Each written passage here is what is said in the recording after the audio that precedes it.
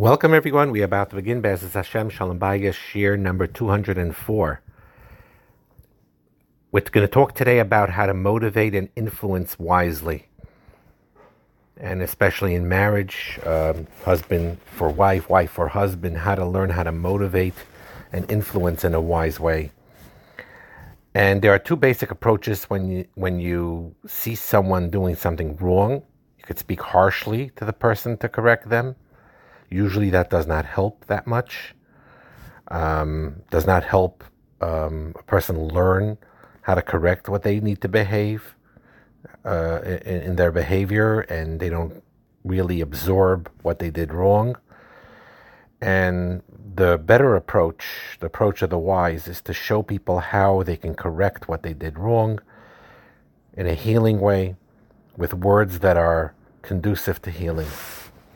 And those who learn how to master the art of motivation and influencing others in a wise way will have a positive influence on the lives of many people. Some people see that others excel in this and they think it's a natural talent, and some people may have a natural talent for this, but the reality is it is a skill that can be learned. How to learn how to motivate people and influence people in a positive way.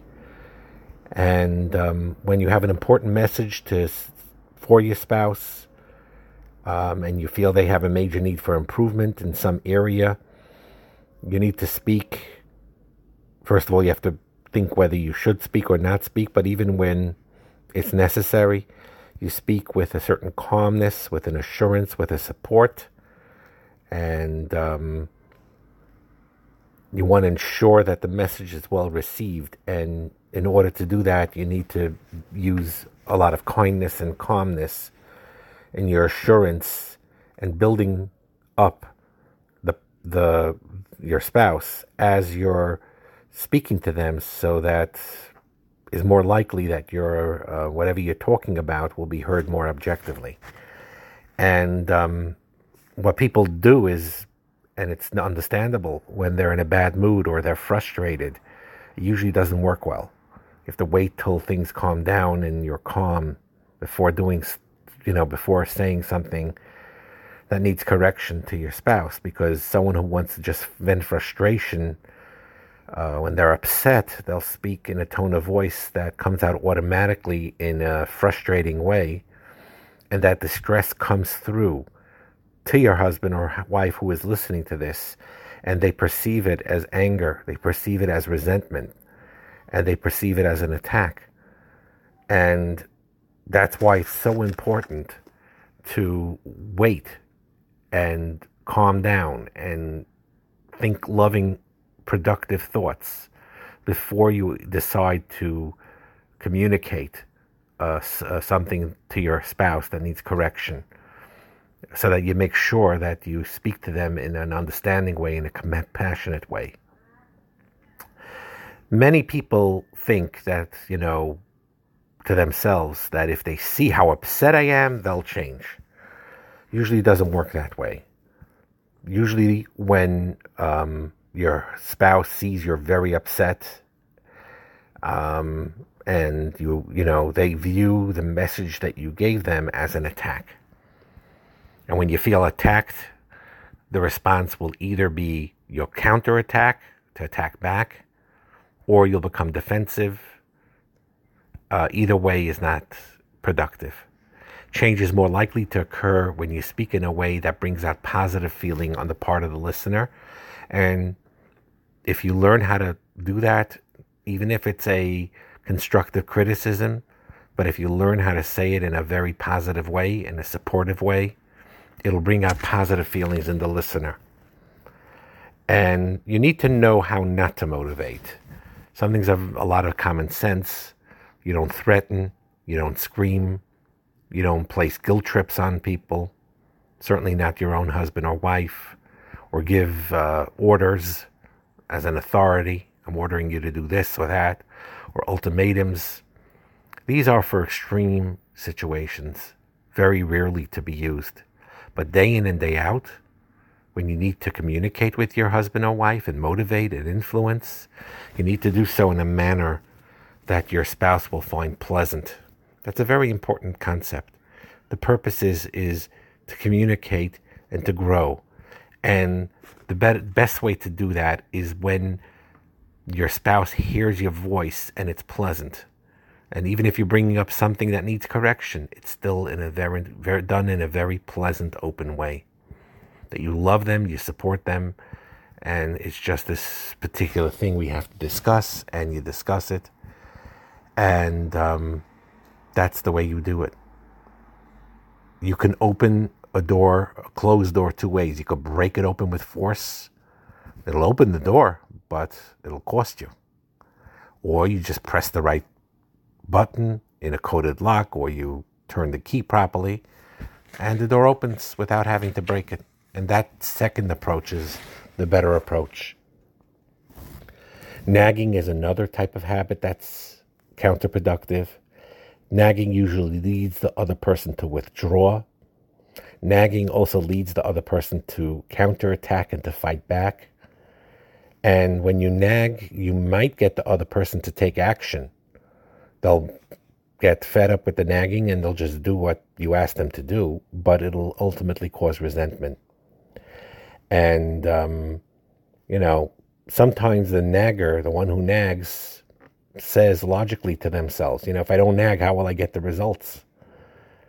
And that implies that the choices are between nagging and not getting anything resolved. And that is really not clear thinking. There are ways to communicate without nagging and without manipulating. And truth is, in the sales world, people learn how to do this. People who are familiar with how to negotiate and how to, deal with sales, they know that nagging is a negative approach. It doesn't work. And nagging basically is the idea that is, if I cause enough irritation, enough annoyance by the nagging, the person will become so fed up with it and upset about it that they'll prefer to just take the action rather than continue being nagged. So you may get the results you want, like we said, but it causes a lot of long-term resentment. And you need to ask yourself, someone who has a tendency to do that, when I have the results, can I have the results without nagging? Find a different approach. Find a different approach. And so on, When a person is angry also, they must be careful in how they say things, what they say things, or it's better at this point, if you're very upset, not to say anything at all. In moments of anger, when people are angry with their spouse, they may accuse them of being obnoxious and selfish and inconsiderate and stupid, and you really don't mean any of those things. But you throw out these words because you're upset about a particular incident or a particular thing. And the truth is, throwing those words will not help your wife improve, your spouse or your husband. You will not improve the situation. When a person hears these words, they're not going to be motivated to act pleasantly. They're not going to be motivated to act better. They're not going to be motivated to treat you better if you treat them harshly. Another really very destructive tool that people use against each other is sarcasm. And I have to admit it, I'm not totally clean from that. It's something I need to work on too. There are times where it's a default mode sometimes when I'm upset, and I need to work on it. So I'm moided to all of you listening that is one thing that I know that I thank God I got a lot better with it, but it's something I need to work on still. And so, like I sometimes say in these shiurim, honestly and openly, that when I talk to you about all these things that need correction, I'm not talking from a high horse. I need to work on these things too. But sarcasm, unfortunately, is such a terrible, terrible thing.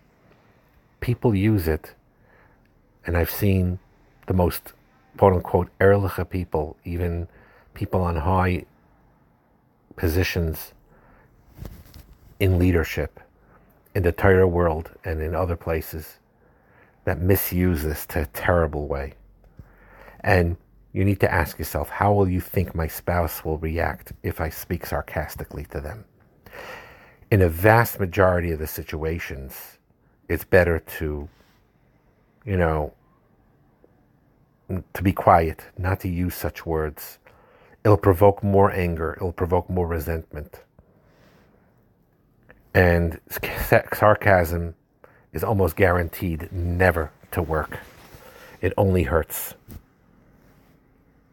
And now, how do you motivate a person? You show him or her the benefit of doing what you're asking for. You express your appreciation. You express your gratitude. That's another thing you do, by the way, that if you finally communicate, and however you communicated it, for your husband or wife to correct something, as soon as they do correct it, or they fix whatever the issue is, you right away express sincere, open appreciation and gratitude. Thank you very much. This means a lot to me. I really appreciate it.